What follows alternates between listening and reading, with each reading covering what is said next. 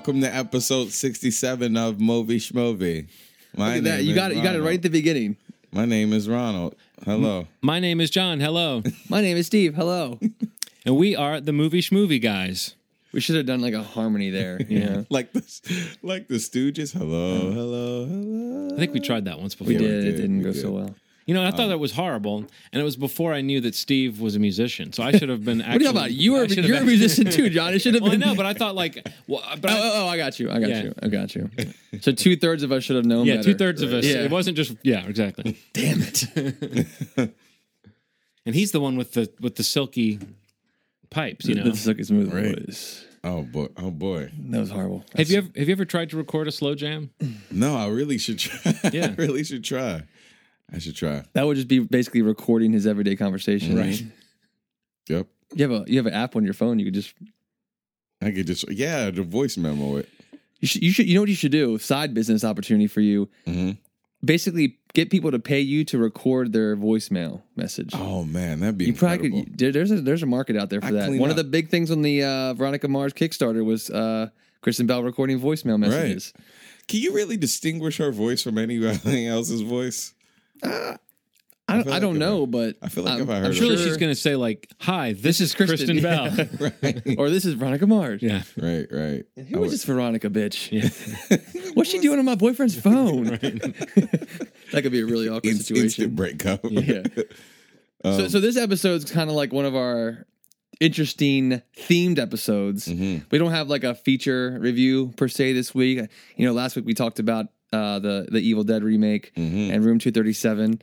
But this episode, what we did, we kind of John kind of came up with this idea, which was to basically talk about some movies that I guess for all intents and purposes we were supposed to love these films from friends' feedback, general feedback, reviews, whatever it might be. And but unfortunately, when we saw them, we just couldn't agree with the consensus. That Especially if it's something like, given your taste and given the type of movie that you like, sometimes there's movies. Oh, especially, yeah. And you know, sometimes you get excited about them and then you're disappointed, and other times, as Steve said, it's the hype that makes you think, okay, well, I guess I finally need to give this movie, you know, a consideration, and then. Yeah. And then you watch it and you feel all alone, out on a limb. And the more I thought about some of these movies, because I don't know, I had some trouble coming up with a list. I have my list, and I'm pretty okay with it. Mm-hmm. But the reason I had trouble coming up with it was because because I'm guilty of this a lot, and to myself and to my friends, which to all of you I apologize. It's that I think that sometimes when I would classify a film in this category, it almost might be because of the hype, simply because of it.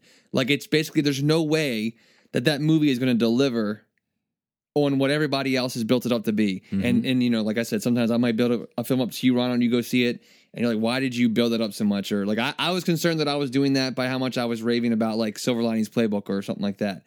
You know, those kinds of situations. Or The Gray. Or The Gray, exactly. Thank you, John. But I mean, so some movies I left off of this list only because I feel like it might have been just a hype monster that just killed this film. But I don't know. I'm pretty okay with it. None of mine are sexy choices, but Really? Yeah, I felt like my list, I think that sometimes you want to look at this type of topic as like someone who's a film aficionado. And it means if you're a film aficionado, you're sort of aware of the real feelings that a lot of people have about films, like you rather than like the mainstream reaction. And I think in a way my list is more reactive to kind of a mainstream concept of what should be successful films. You know, I didn't have as many like personal reasons, but I did find that it was hard to find movies that I honestly disliked across the board that everybody else really loves. You know, most of the time I have this ability to at least see why people would like it. So it's like, it was hard to single a movie like that out to say it's just not for me. But yeah, there was and the one movie that I kept wanting to put on the list, but I thought it was just too easy because I don't think anyone actually likes this film, is The English Patient. oh my God, I haven't talked to anybody that was going to be on my list. I haven't talked to anybody that actually likes it, but everybody thinks that everybody else likes it. So I think we all just need to get together and we need to finally get everyone to admit in one place that they don't like English Patient. And then the myth of English Patient being a beloved film will just dissipate completely. But I have a really old one. well, do you want to get us started? Yeah, sure. All right, Ronald. 1961's Breakfast at Tiffany's. So, all right, this movie, great movie, but there's one thing about it that ruins it for me. Yes. Mr. Yunioshi. The most racist thing ever. Portrayed by Mickey Rooney. The movie Didn't even need this guy in it. Like he could have. It was so. The movie is so good. R.G. Hepburn acting her ass off. It was such a great movie up until he comes and he's there and he's like, "Oh, Miss, you better be quiet." It was too much. Like it was overbearing. It was so racist. So it turned a movie that was really good to me. Finally, an occasion where it would have been appropriate to have Hugo Weaving in makeup Right. playing an Asian. Playing an Asian man. And he just wasn't born yet. Mickey Rooney, man. What the I like the movie up until that point, but it ruins it for me. It ruins the movie. It's like that character is piped in from a different universe from the rest of the movie Right. too, you know. That's also the very weird part about it. But you're right. It's like it's not just that it's offensive, but it's completely unnecessary. It's like there's so many ways they could have avoided doing exactly what they did. You know what it reminds me of? The only thing that it annoyed me more than was when I was a kid. There was a Dick Tracy cartoon that was, it was like before we were born, but they showed it, in the afternoon. So it's Dick Tracy. This pretty straightforward plot.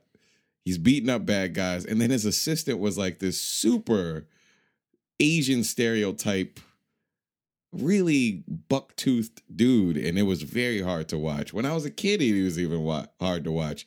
I was like, there's something weird about this character. I really don't like it. And Breakfast at Tiffany's is no different. So because of that, just ruined it. So. What about you? What order are we going in? I'll go next. I guess the first film I'll mention, the couple of the movies on my list, I'm going to go towards horror because it's one of my favorite genres. And the first one that I'll throw out there is the original. I'll probably get shit for this. The original Texas Chainsaw Massacre. No. Yeah. Thank you, John. As predicted. Yes. I swear, I can see into the future. Do you see this? I don't know, and I don't know if this was the unique one, like where I felt like growing up as a kid and not watching it until I was like in my early teens, like just the buildup of people telling me how classic and how great and how like it's the standard and just so many positive things about a genre film like it, and also another movie that's going to be on my list later, but. I just, I didn't identify with the movie at all. I mean, like, I guess I could appreciate what it was. I guess not being alive when it came out and not kind of seeing it in context of what cinema was at that time, I think may change my experience with it. And I mean, to this day, I've tried to watch it multiple times. And, my reaction is kind of always the same. I mean, there are moments, which is not like a negative. And like we talked about this before the show started, John, where you're like, these movies on these lists aren't movies that I necessarily hated. They're movies that I just think I didn't love. Like I thought that I would based off of everything else. And I think with the Texas Chainsaw Massacre, I can watch certain scenes in it, and especially like thinking that some of it's based off of true events and things like that. That itself is a kind of interesting idea. And certain scenes kind of get me, and I definitely can get into them and see why a lot of the audience identified with it or like really enjoyed it as much as they did and kind of hold it in such a high standard. But just not anything that really scared me and that made it seem scary to me watching it. And I mean that may be because like I grew up more so watching more of like the boogeyman type horror films, like the Nightmare on Elm Streets and the Halloweens and things like that.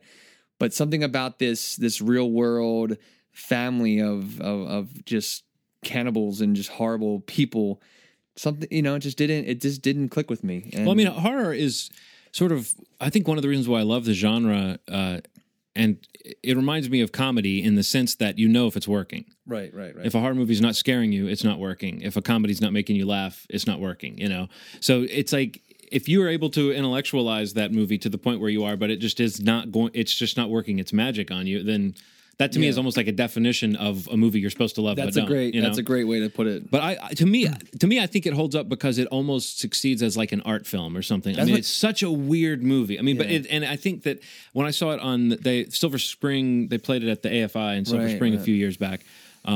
And just seeing it on the big screen, I kind of was expecting to have something like the reaction you had of now I'm going to see it. I saw it when I was a teenager, Right. and I'm going to see it years later, and it's just not going to live up. Right. But it still is such a unique film, I think. But I will give it that. I mean, I would say that it's absolutely unique, especially when Mm-hmm. I try to think of it in context. And a lot of people kind of portray it the same way you just said it. Is like they kind of view it as like an art film, sometimes more than just a horror film. Which, I mean, I can't identify with that. Yeah. But I mean, I definitely would be able to call it unique. Well, when I say art film, I just mean the fact that it feels really scrappy and it feels like it feels independent down to the core. Totally. And it's so unusual, but it also is so influential. I think that's the other thing that I think is amazing about it. Like it is such a scuzzy little weird movie that obviously I turned can't on argue that at all. No. You can definitely see the influence the movie's had, but just not something that I loved. Texas Chainsaw Man. Well, the movie that I'm going to single out, I think this is one of the few on this list that I actively dislike. And it's a film from 1994, and it's a movie that a lot of people really love. And in fact, this is an example of a director that a lot of other people have turned on, and they still tend to point to this film as a successful film. Talking about Clerks from Kevin Smith. Oh, wow. Okay. I was not expecting Does not do anything for me. Never has. Listening to those characters talk to each other, it reminds me of the people I know that I actively avoid socially so I don't have to hear them talk the way that they talk.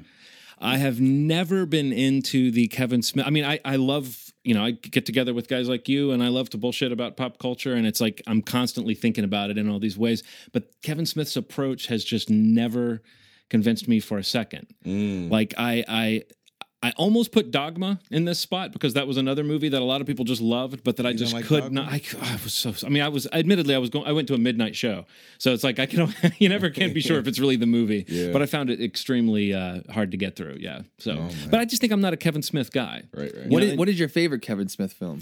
Okay, the film that I saw in the theater that I actually kind of liked, but even then it was a qualified like. But Chasing Amy was the one I saw in the That's theater my favorite. that I actually thought was like kind of funny. And then after that, I was like, I think Dogma was his next film.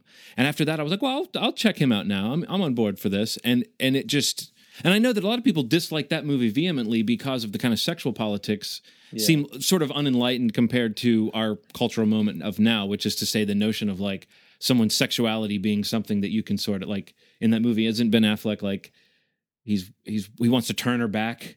Or she's what's the story in that? Like she's bisexual, but he wants to turn her straight. Or it's just the sexual politics of that movie are kind of confused. But I mean, I don't know that I would even enjoy Chasing Amy now. But I think at the time, what I liked was I liked Jason Lee, and I liked at the time too. It was Ben Affleck when I knew him as that guy from Dazed and Confused, and I was like, oh, he's playing a different kind of character in this. Yeah.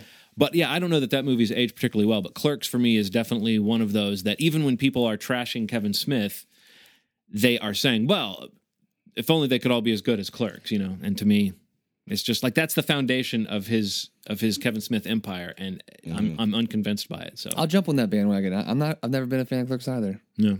Gotcha. I gotta agree with you.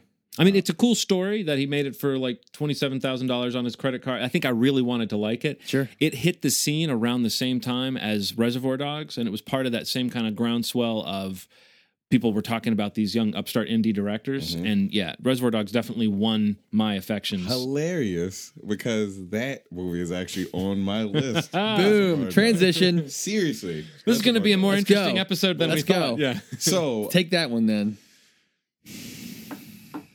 I love Quentin Tarantino movies, and I had never seen Reservoir Dogs, and I'd seen Pulp Fiction, I'd seen Jackie Brown, I'd seen Four Rooms, because he did that one segment. Yeah. And a lot of people hate that movie, but I thought it was pretty decent.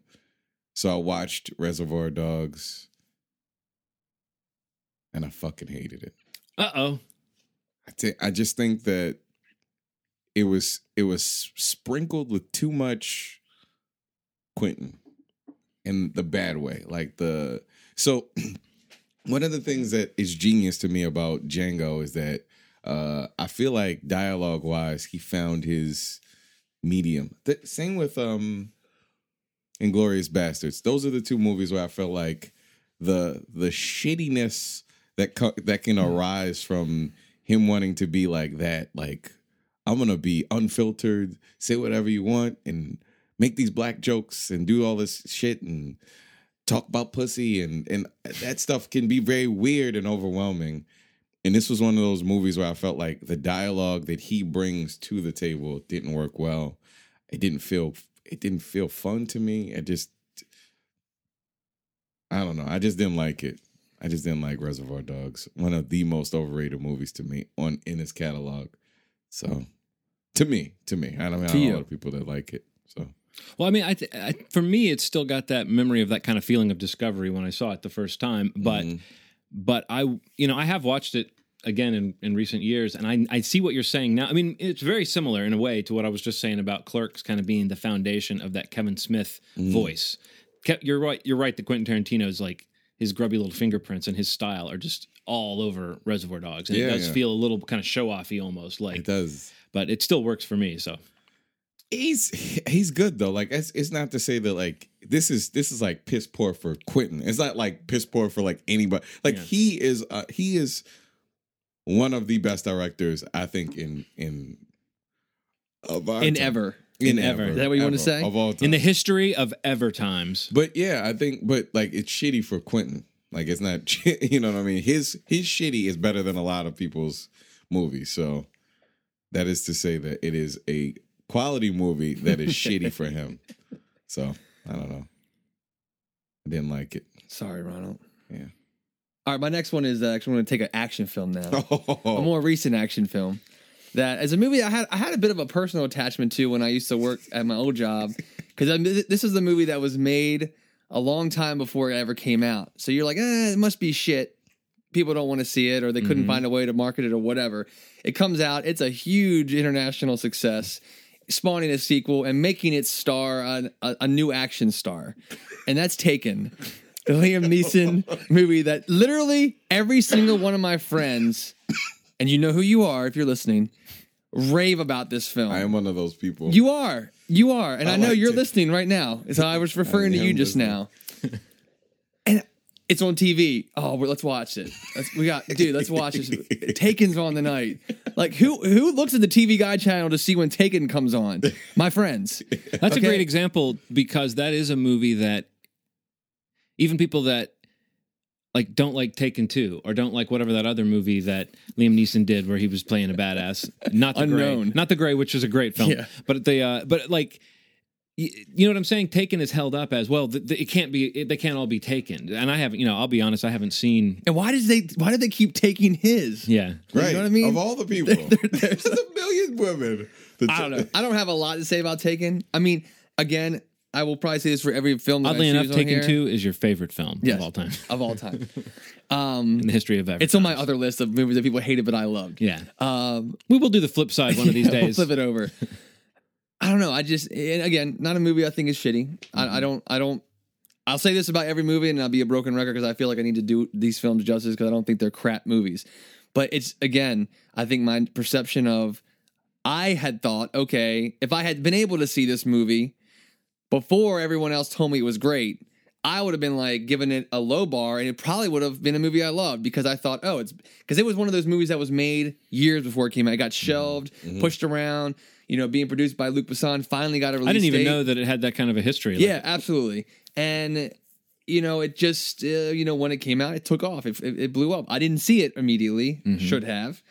And, everybody told me how great it was. Movie, it's okay to me. I like it. It's an okay action film. Right. But, I mean, if there is an action movie that I would say in the past, 10 years, that most of my friends will reference as, like, the action movie, Taken. And I can't believe it because I would just like there's tons of movies I would put before Taken, but it's just that movie. Like I said, and Liam Neeson is now an action star. It's that phone call. Absolutely. It's the I'm a man with a certain set of skills and you've fucked up. It's that scene. Yeah. And I will find you. That's a great that scene is really cool. I think, there's parts of the movie that I think are fucking awesome, but as a whole, I don't think it has the package that everybody else kind of It's really hard to believe to me. that he could be able to do the things that he did. Like it's It's like really far fetched. I believe that Chuck Norris could do it before he could do it. So I don't know. Yeah, so that's mine. Next go. John? My film that you had Reservoir Dogs and you had Texas Chainsaw. Uh-oh. This is probably going to be Going to sacred territory here? My credibility losing reveal will be that I'm not a fan of The Matrix. What? What? Shit. I thought it was good. Wait, stop recording real quick. I thought- think you said the wrong film. The one you that got your list the one mixed that up. I'm going to say is probably going to be even worse. Uh-oh. Okay. Well, no, I don't know. I might have the. I grand- have This is the first time we've Okay, ever The boasted. Matrix. We've ever The boasted. Matrix. In 1999, this movie wasn't on my radar at all. Like I didn't see Bound, so I didn't have at the time a desire to see what the Wachowskis would do next. I just remembered those commercials where they said, "What is the Matrix?" That was like the marketing behind it. man. That did not work on me at all. I thought that was the dumbest ad campaign. Was that because ever. you already knew what it was? Well, I was just like, it was one of those things to me where it was like, oh, that thing I don't care about, that question I don't care about, they just asked. I can avoid this whole thing altogether by just not finding out what the hell they mean. But it's like they were asking, "What is the Matrix?" And I was thinking, oh, yeah, your guess is as good as mine. Who wants popcorn? Like it just didn't work on me. And I read somewhere in advertising that advertising slogans built around questions are frowned upon because the audience can answer the question in their own mind. Oh. The example that a buddy of mine always used to point out was for a Planned Parenthood type place where the billboard for it said, "Pregnant? ? We can help." Well, what if your answer is no? Then they're like, "We can help." It's like, okay, well, but so like, what is the Matrix? I didn't care, but then everyone was talking about it, and talking about it not just in that way that people talk about a movie they thought was good, but like analyzing, like her name's Trinity, that refers to the Holy Trinity, all these things that just sounded so philosophical and so deep, and it was the hype disease you were talking about. It got so built up. And then when I saw it and I realized it was like technically a really well done movie, but as far as the ideas in it, it did not blow my mind. Mm-hmm. And it reminded me of like a simple sci-fi idea of just the brain in the vat, like what if the reality that you're perceiving is not the real physical reality that exists outside your mind? I think that's an interesting concept. I actually have grown to enjoy the movie more as kind of a cable staple over the years.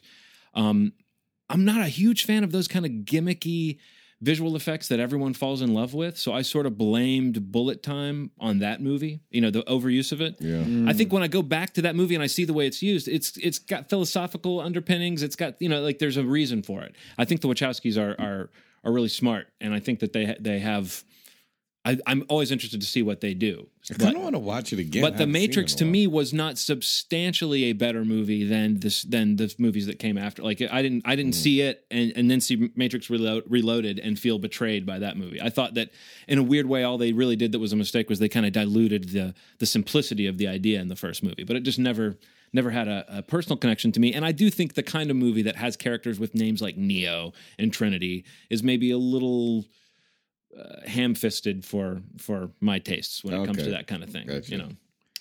It's like any character named something like Hope or Chastity or something like that. You just kind of want to roll your eyes all the way back into your head. But all right, but it did give us Hugo Weaving, and for that I'm thankful. Definitely, he's great. I love The Matrix. All right, so now it's time to rebuild our relationships. Now after that last round, mine is way worse. Okay, so. Do it. Go. This movie, and I will tell you before you say whatever you're about to say. You know where the door is.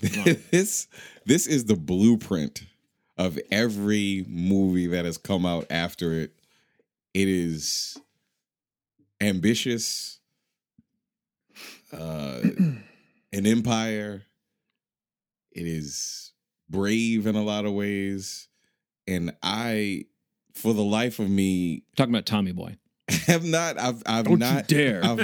gotten the whole. You know what it is I watched it when I was a kid, first and foremost. Before I say what it is, I watched it when I was a kid, and I didn't get it.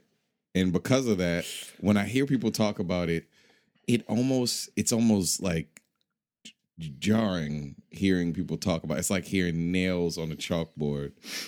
And I try to be okay about it, and I'm hoping that with what's happened lately, that maybe I'll have a resurgence and I want to go back and watch it. Say it.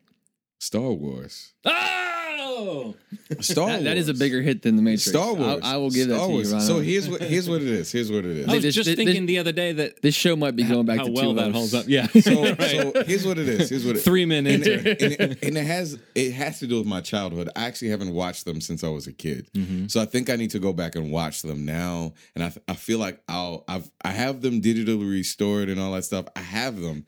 I've just You had them digitally restored. I've- You put an order in for that to be done. Lucas, go restore these for me. I have digitally, acquired though. them, and so it's very. It just hasn't.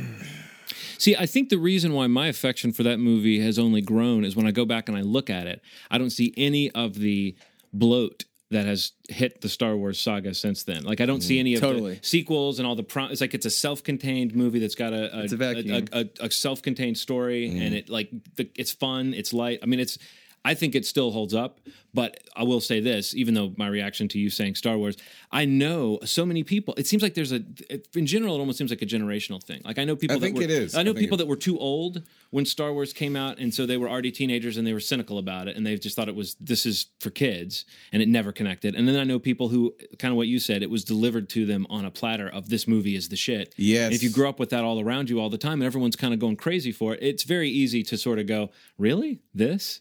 And like then notice everything that could be kind of corny But about it. But I would everything say this is comes the from- rare occasion of a movie where everything that's corny about it almost makes it stronger because that swashbuckling adventure.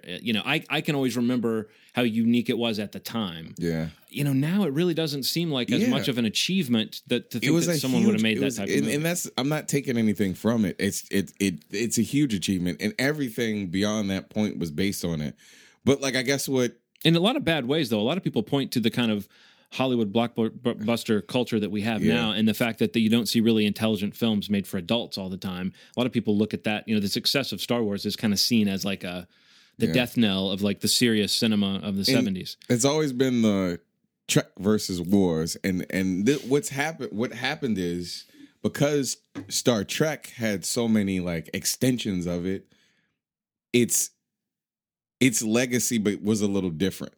It could be extended beyond, oh, this movie was amazing that came out 20 years ago. And you have these iterations of it that were done differently, like in like Enterprise and Next Generation and Deep Space Nine. And there were all these different iterations of it where you can see something beyond the original source material that didn't feel so like I felt like the last three that he made were horrific. Yes. I mean, the last one. No. Because Let's not.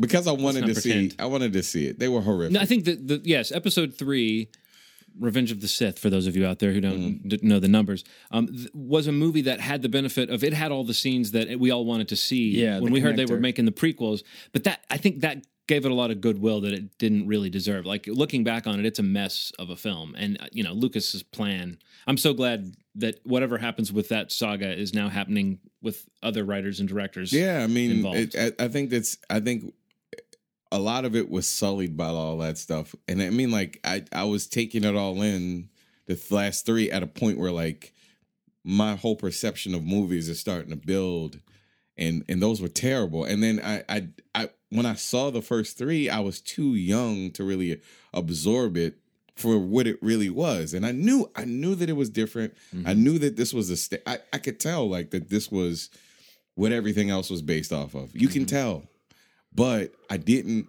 appreciate it Right. at all. Well, I listened Not to a in the lot of way that- musicians that were Not in the way influenced by Elvis or Jerry Lee Lewis or Little Richard, and I don't listen to those guys. You know what I mean? So I think Yeah. sometimes you can like the thing that was influenced by the thing without liking the thing. It's an appreciation for Yeah. it more than like. So that's what it is. I felt like crap for not. No, Ronald, you know what? I think we've turned a corner. This is a place of healing now because I hope that now you feel better because I love that movie and I totally understand why someone wouldn't like it. Right. You know? It's interesting. It's a tonal. I mean, that seems to be a huge thing. There definitely is a tonal thing about like if you're locked in from it, then it's got you from the first moment. Yeah. But if you're not, then it's just going to look like the 70s. You're going to be like, why in a galaxy far, far away did everyone have that Right. 70s haircut? You know? I'm very open to seeing it again, though. I am because I haven't. Well, you seen probably it. will, whether you want to or not. Right. It'll be somebody on will put it somewhere. in front Yeah. of me. So Apparently, if you're hanging out with Steve's friends, it'll be taken. But No, yeah, don't hang out with So us. Star Wars. I think. Okay,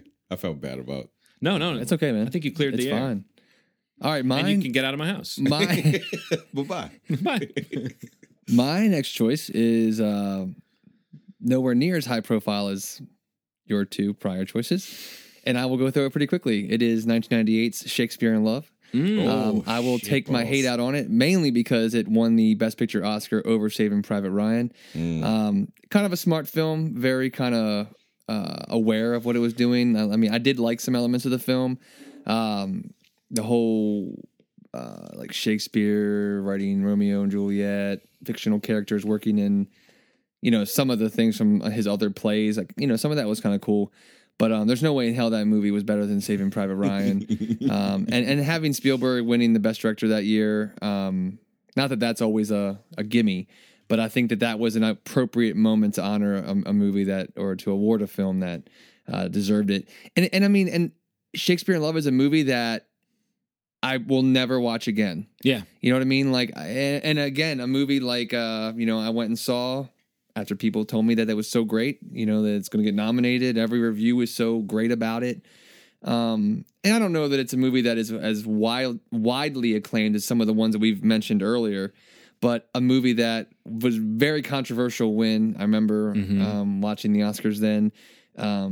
And when I was still in high school, and just like I knew nothing about movies, but I knew that I loved Saving Private Ryan. This movie was nowhere near as good. Yeah, as when it you made. hear a movie like that wins, you would think it was a bad year. But Yeah. like if you would think in a bad year, a Saving Private Ryan would win over a Shakespeare in Love. Like, Yeah. it's hard to imagine what the logic behind that was. Is it just the Academy's grudge against Spielberg, or is it that everyone wanted? Is it like the peak of Gwyneth Paltrow's kind of moment, or maybe a nice mix of all those things? I don't Yeah. know, but I mean, like the other films, like what was it? Life is Beautiful. Life is Beautiful. yeah, that sounds about right. Thin Red Line, and I forget what the fifth film that year. I don't know if that's considered a weak year. Maybe is it? I don't know. Would you call that a weak year, John? Elizabeth was the fifth film. I remember that those year 5 films, kind of being saying like, those "Heh," 5. like I remember not really having a dog in that hunt. You know what I Right. mean? Like to me, that was just, is it a dog in that fight or a dog in that hunt? That dog don't hunt. I've got a dog in that fight. Those There are the you two go. phrases. All right. Yeah, that dog don't hunt, Steve. And I didn't have a dog in that fight. But that to me makes it seem like as opposed to this last year or other years I can think of where there were several movies being nominated that I was passionate about in some way. I remember that year even kind of liking Shakespeare in Love and thinking it was strange that it was nominated for a bunch. But yeah, that's it. How many do you guys have, by the way? I have have- 3 more. I have 2 more. You have 2 more. Well, I'll say 2 more. All right.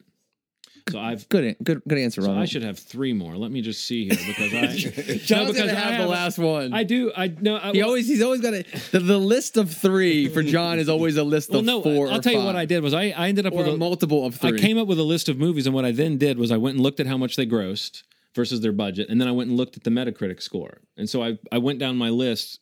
So it was easy for me to find there were certain movies you could kind of lump in together. Very similar in terms of Metacritic score. Both very successful films. I'll just go ahead and mention in the same breath because you know what? I'm not going to do that. I'm not going to sell myself out. I'm going to make a choice. I don't want Steve to think less of me. This is a movie that I enjoyed when I saw it, and kind of would have forgotten most of it if it weren't for the fact that so many people just continued to talk about it and rave about it and rave about it.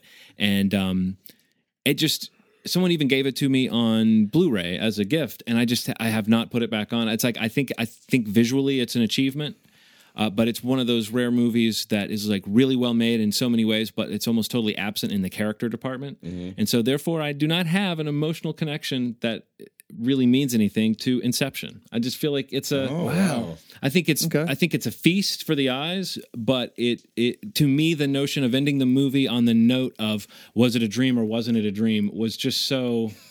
I mean, I had that conversation about whether did you see the top stop spinning, or I think it was kind of fun there was a lot of buzz around it. I think that it's amazing. I was shocked to see that it made upwards of 800 million worldwide box office. So that's pretty impressive. What was that rated? Was it rated PG-13? I think it was PG-13. Yeah. Wow. But and Joseph Gordon-Levitt's got that great zero gravity fight scene Hell in yeah, it. that's awesome. Leonardo DiCaprio, I have come in recent years to really appreciate him. I just felt like he was kind of a non-character, and there were things about it that were great. The less said about Ellen Page for me is always the better.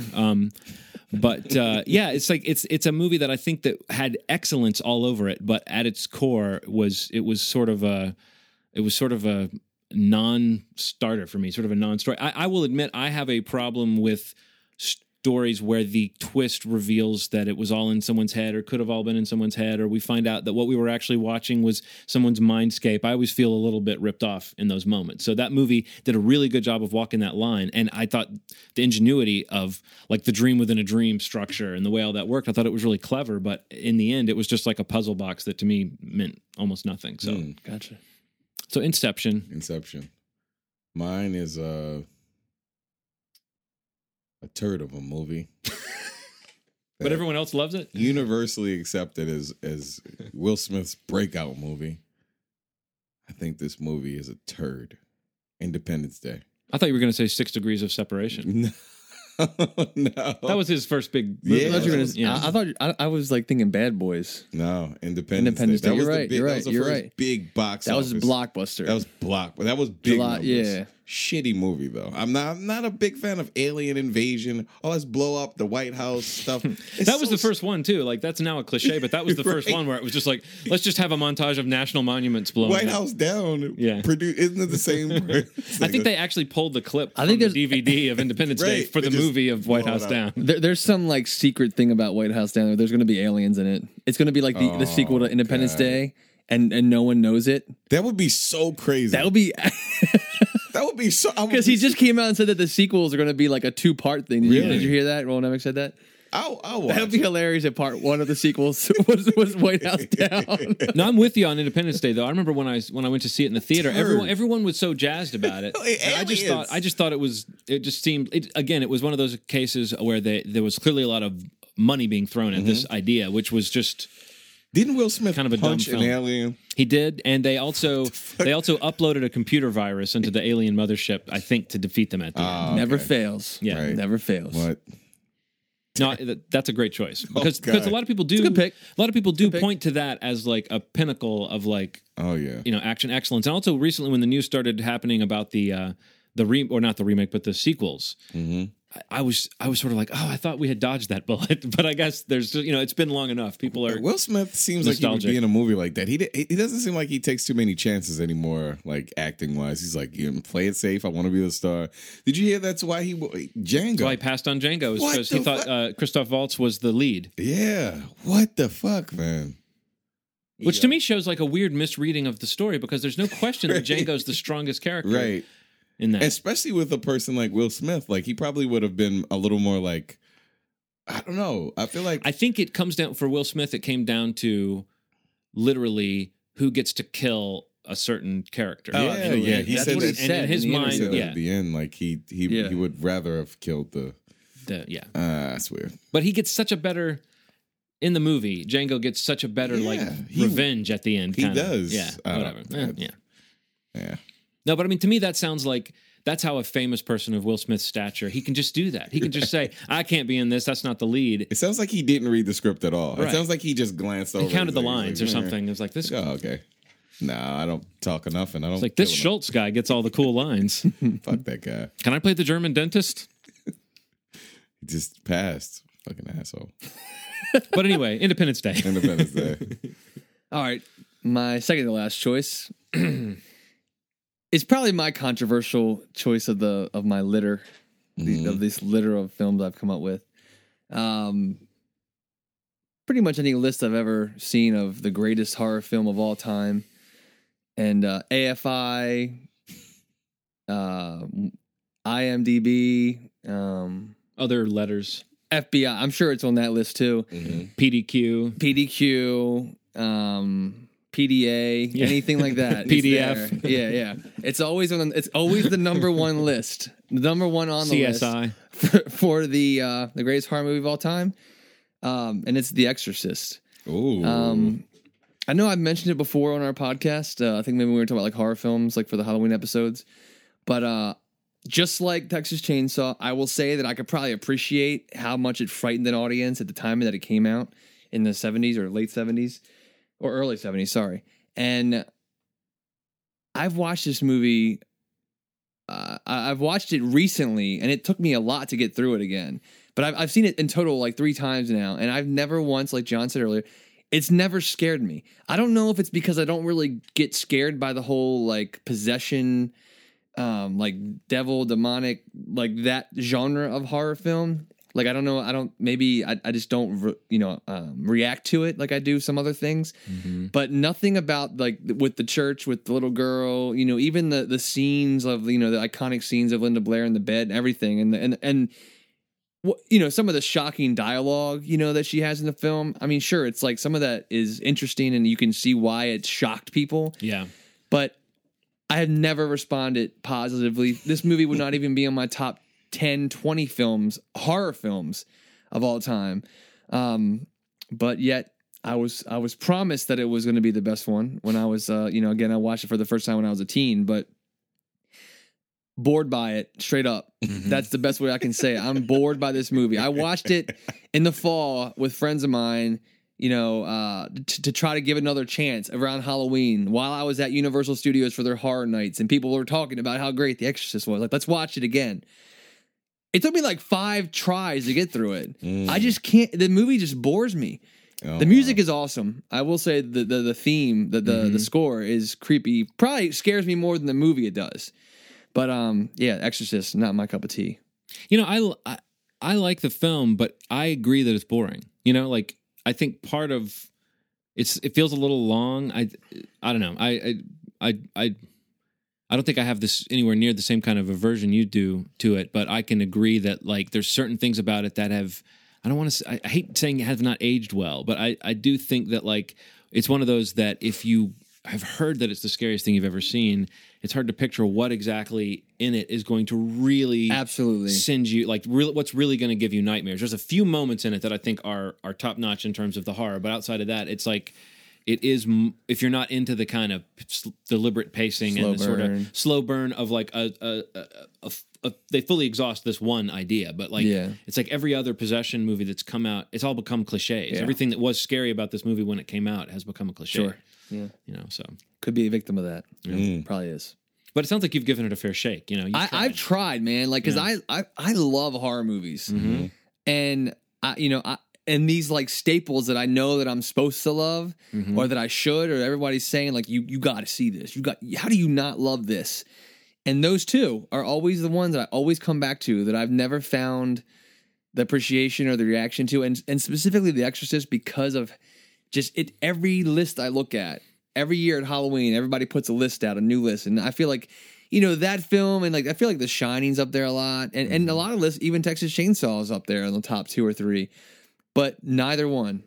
And The Exorcist is one that I've tried aggressively to watch and give and to maybe gain the respect and the reaction to it, but never succeeded at it. So The Exorcist. The Exorcist, Ronald. The Exorcist. Wah, wah. Let's go, John. One more. No. Well, you got 2 more. I got 2 more. 2 more. Sorry, John. Yeah, right. You got really upset there for a second. Don't take one of those away from me. He threw that finger up in the air real quick. No, Steve. No, Steve. Let me explain to you, Steve. I'm really torn here because one of these movies is one of the hugest films of all time, but I feel like it gets enough hate without me giving it hate. Oh, I think don't say it because it might be mine. All right. I'm gonna roll with I'm gonna take the chance that it's mine. I don't want this podcast to crash into an iceberg and sink. Oh, that's not mine. Okay. But I will talk about a different movie anyway, because I think it's time that we remember that Juno was not a very good movie. You didn't like Juno? I didn't like Juno. Oh, I think it's my Ellen Page problem, but I just found that, and it's I don't dislike like the existence of Diablo Cody, but I do think her dialogue can be incredibly cutesy and overwritten. When I think about that movie, the things I liked her folks. I thought J.K. Simmons was great. I thought I thought even though he's, I know how Ronald feels about Jason Bateman, but I thought he was playing a real character. Like and the fact that his character was kind of revealed to be sort of a douchebag, even though I thought that character, I was more interested in the movie when it seemed like the unlikely friendship between those two characters was going to be the point of the film, and then it turns out. But whatever the case, it just was not working for me. I thought the dialogue was overwritten. I do not think Ellen Page is a particularly convincing actress. No matter what she does, I always sense this weird kind of ironic. She's like the opposite of Anne Hathaway, whereas Anne Hathaway is this theater girl who throws herself into whatever she's doing with the desperation. Ellen Page is too cool for To give a school. shit. She's just sitting there. The way she says her lines is just like, even when she was on SNL, she did this thing where she was practically looking at the camera and kind of going, wow, and I just don't buy it. I don't buy you, Ellen Page, and I don't buy your movie Juno. Well, I could have just as easily said Little Miss Sunshine. That was jockeying for a spot on this list. But mine is a huge one. It's rated so highly on IMDb. This is your big one. This is your final one. This is my. All right, so acting their asses off in this movie, but this movie is a certified fucking turd in my eyes. I'm gonna run down some of the actors. All right. And you just fucking, let me see. Jack Nicholson. Right? You ready for this? He's an actor. Leo DiCaprio. Oh. The Departed? The Departed. Get out of here. I fucking don't like The Departed, man. The Departed is This is your chance to say I call it The Defarted. it is it's not that good to me. It is never. I watched it the first time and I felt like people were reacting to it around me, and I was like, should I like this movie? Maybe I should just say I like it. I lied to myself for a very long time, man. The Departed and the other one that he did, I don't like as much either. The one that Ben Affleck wrote that you love, not Argo. I love Argo. The one, the town, yeah, the town and the Departed. He directed it. Did he write that one as well? I thought he wrote The Departed. I mean, The Town. He didn't write Affleck? The Town? No, Yeah. I don't think He so. directed Okay, well, he directed it. I just didn't like I forget who he cast in the lead role, though. I know it was a really good role for like a chiseled, like authoritative performer, but I can't remember. Actually, he did cast. write that too. Yeah, He did. You're that's right. what I Ron. thought, He wrote like- and directed. Right. So, Boom. So we're all right. so Boom, we're all right. can I wear sweatsuits all movie and fuck people up all the movie? Check. Check. Can I have a hot girlfriend? Check. Yeah, I think I Can I get away with it? Check. I think I'll do it. Can I live at the end? Check. Check. Yep. What Can did you I walk through Fenway Park? Check. What did you say that movie should have been renamed Ben Affleck Wins Every Time? Yes, man. He wins every time. Like it's so The Departed was just. But we're not. Yeah, we were just talking about The Town. Yeah, Now we're back The on Town The Departed. also overrated. But The Departed is a plethora of great acting. It is a great story. I don't know if it was executed as well as everybody thinks it was, and maybe it was because. So here's what it was. Here's what it is. I've seen a bunch of really well written movies, and like that tend to be European. Like I like what's his name? Mr. Bean, Brain fart. Rowan Atkinson. He did Benny Hill. not Layer Cake. I love Layer Cake. Matthew Vaughn. No, he does one of the flashier ones. He was married to Madonna. Guy Ritchie. Guy Ritchie. I love Guy Ritchie movies. I love a lot of the like UK mafia movies, and sometimes I feel like America has lost its way in a lot of ways. Like we used to be the innovators. We used to push culturally things forward. We used to be the creators of original ideas and amazing things. Q Green Luke. Oh, what's it? Oh man, I screwed that up. I was like Q. What's his name? Lee Greenwood. Lee Greenwood. Yes. And this, God bless the human. you did mess that up. I was about to say Lee Greenwood, and I started to say Luke Skywalker. you Luke Skywalker. I was looking at you and still pissed that you didn't like Star Wars. But that's what it is. It's that thing where like you, Nice little it's that mashup. thing where you think like, man, like we used to like dominate good movies, and it doesn't feel like that anymore. America, fuck yeah. It feels like one of Coming to those things. save the motherfucking day. Yeah. You know, it's true though that like This feels like a so many of these movies that we see that are legitimately like beautifully crafted Mm-hmm. and really exciting are not made. You know, like something like The Raid Redemption. yeah. There's like nothing American about it, right. really, you know? It felt like one of those movies that was amazing for an American movie. Like this is amazing for an American movie because the original was excellent as well. Like the original Infernal Affairs. Yeah. That movie was incredible. But like I don't like that. Like I don't know. I like remakes. Some remakes can be okay. Like I'm starting to get to a point where Wait, do you have that recording, John? I'm trying to be positive. We're gonna about this. do an recording? A/B, and we're gonna kind of go If back it's- and compare if it to it's what he was if saying. it's a good remake, geez. I mean, but this was a good remake. Steve wasn't arguing that bad remakes are good. But yeah, you know what I mean. He was arguing that remakes could be good. Yes. are capable of being good. I'm trying to You've come adapt that so low. mentality. You've come so far. Yeah. Ronald. I'm trying to, but this didn't feel like it felt like good for an American movie. Yeah. I don't like when movies feel like that. Everybody's like, it was so good. It was so man. I'm like, man, I feel like Layer Cake blew that movie out of the water. I think that what you had with The Departed was it was kind of the brand name. It was like Martin Scorsese going back to doing Yeah. like a crime story. It was Jack Nicholson in a Scorsese film, which was, you know, I mean, I really enjoyed the movie, but it's another one of those that I have a hard time. Like if someone has a low opinion of it, it's like it's a cop story. So it's Yeah. like it gets by on the quality of the story and the movie making, or it doesn't. And if obviously for you it didn't clear. what you're those calling is hurdles. a wet fart, like I'm calling. Yeah. it. I mean, it's okay. You know what I mean? Right. But- Well, I thought it was a little odd that it got all of the acclaim that it got, Yeah. given that it's one of those cases where with someone like Scorsese, I think wasn't that his first Oscar? Was for directing The Departed? Yeah, I think so. So I mean, I think that What is the hell? to me that puts it in the sort of took a movie that was I thought very good and puts it in the overrated category. Yeah, because automatically. it's not the best movie of his career by far. So Yeah. So I don't know. That was my Departed. All right, my final choice. It's Oh. not the one that hit the iceberg, but it's the other one. The actually one that replaced that film is the biggest grossing film of all time, God. Avatar. Right. You know, I don't know what to say about Avatar. That hasn't been said about Ferngully or Pocahontas. But you know, sure, awesome visual effects.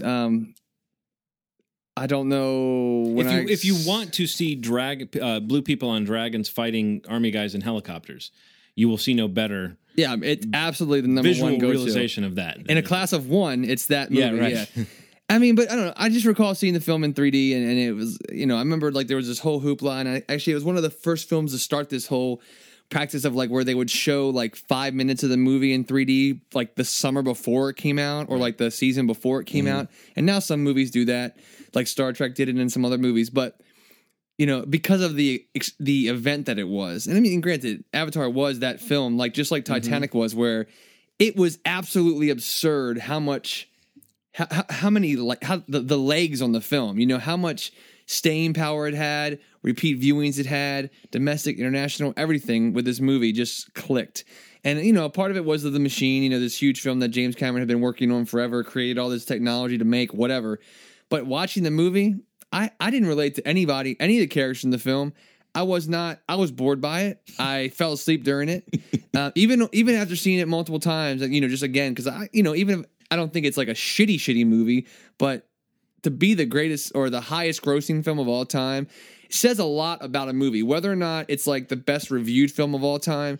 But for a movie to be that high on the list, there has to be some sort of I guess like general consensus from an audience that it was really good, because it's not just that a lot of people went to see it once, is that a lot of people went to see it 3, 4, 5 times. Yeah, and it was huge. I mean, it was, but it was like, it almost felt like such a cynical move, because it was like James Cameron seemed like what he was doing was saying, well, now I'm going to do the next highest grossing film of all time. And I do see that he's put a lot of his kind of heart and soul into creating that world. But yeah, it was such a, like, from a story standpoint, it was virtually not there. You know, there was absolutely. And like I said, I like Pocahontas and Ferngully more. So there you go. Take that. What's your last one, John?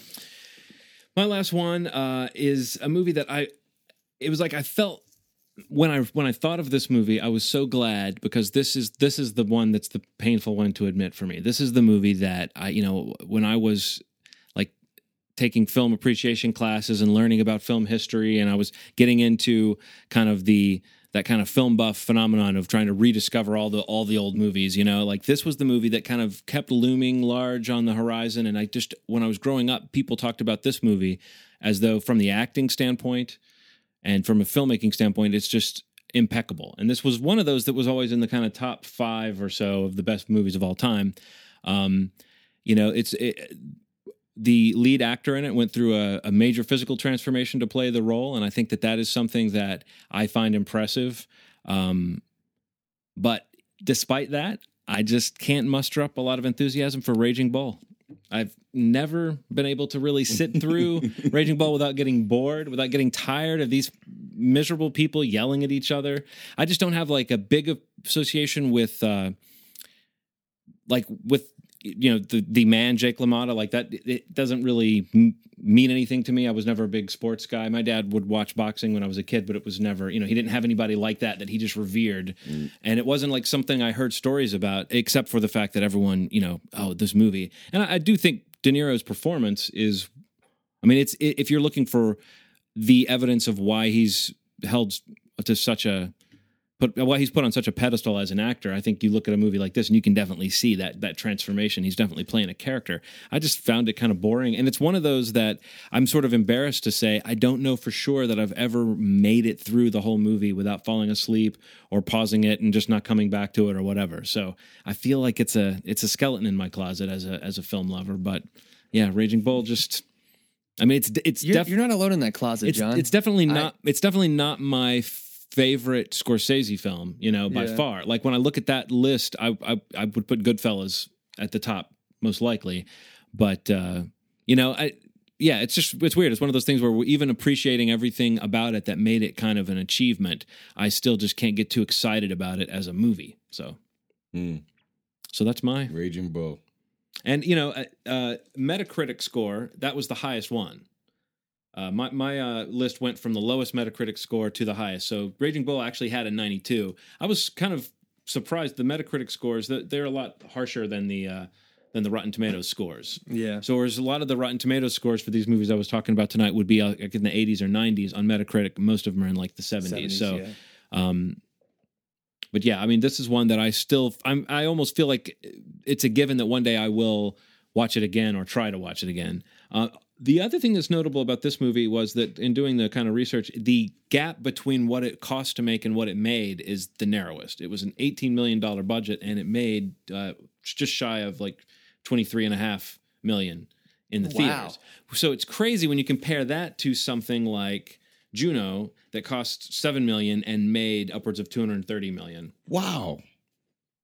Juno made that. Wow, that's Juno was huge. Yeah. But think about the stature of Raging Bull. Think about the stature of Raging Bull and the fact that it was such a small. It's funny to me how often that happens. That when you go back, it's like when you find out that like one episode of Big Bang Theory gets like 5 times the viewership of an episode of Mad Men.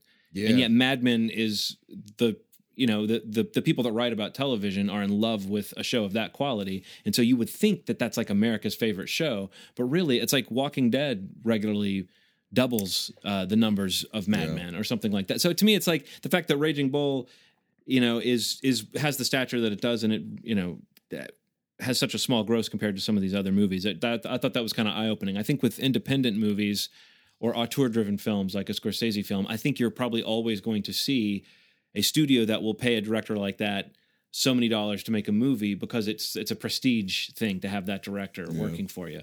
But I was shocked to see that, Raging Bull had made just a little bit more than its budget. Wow. It doesn't seem like that would have been really a success. I don't know how marketing budgets worked back then, but maybe things were different in 1980. But so that's our list, right? That's our list. It's a good list. I think it was actually it went pretty well. I think so too. Some shockers, some not so much. Mm-hmm. Some agreement actually amongst us, which is pretty good. So yeah, if you've seen those films and agree with us, then you have good taste.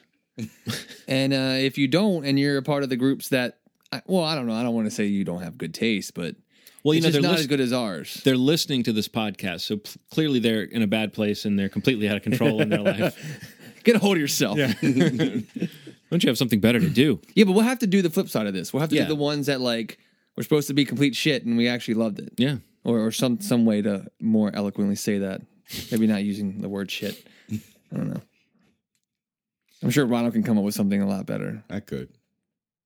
Spend some time doing that. But for now, just hold that thought, Ronald. Yeah, just take it with you when you leave here tonight. So yeah, a little bit of business. We are actually going to be going dark again next week. I know we've been missing some We're going weeks. off the grid. We've been missing some weeks lately. We're going to try to get back on that weekly schedule that we maintained from summer pretty much all the way through the end of the year. But I know for a fact that, what day is it? The 26th. We'll be back. Yeah, we'll be back on the 26th. Yeah, exactly. So the next week, no episode. But after that, we're going to try to have something every week for a little while, which should be easy because the summer movie season is kind of starting to heat up a little bit. So shit's going to get good. It's just going to get good. Oblivion is one of the bigger ones coming really soon, right? have you seen how many times they'll play the trailer for Oblivion right after the trailer for After Earth? It's like they really want you to notice that the two Scientologists have made the same movie. Yeah, so weird. It's right after. I've always noticed that. Yeah, so hopefully one of them will be decent. One of them will. It's just a matter of which one. Yeah, there's no way they both could suck, right? No, not possible. No. Not possible. Not possible. No, not this time of no, the year. no. Not with those big stars. Not with TC. As Jack Harper. I think it's Jack Harper. It should be. Yeah, it's not. Jack Reacher Harper. Yeah. So yeah, episode 67's in the books. Yeah. Thank you guys so much for listening. Hit us up, movieshmovie.net, facebook.com/movieshmovie, or at our Twitter is at Schmovie. Right, Ronald? Something like that. How did that happen? I think we messed it up. Is that Schmovie or at Movie? At Movie Schmovie. Oh, you can find us. Yeah. You can find us. Just look up Movie. No one Schmovie. uses Twitter anymore anyway, right? And if you can't find us online, just go outside, get on the street, ask around. Just yell our names. One of us will probably be close enough to hear because most of the people listening probably live with us. Yes. Something of that sort. So thank you guys so much for listening as always, and you've made our day. Take care.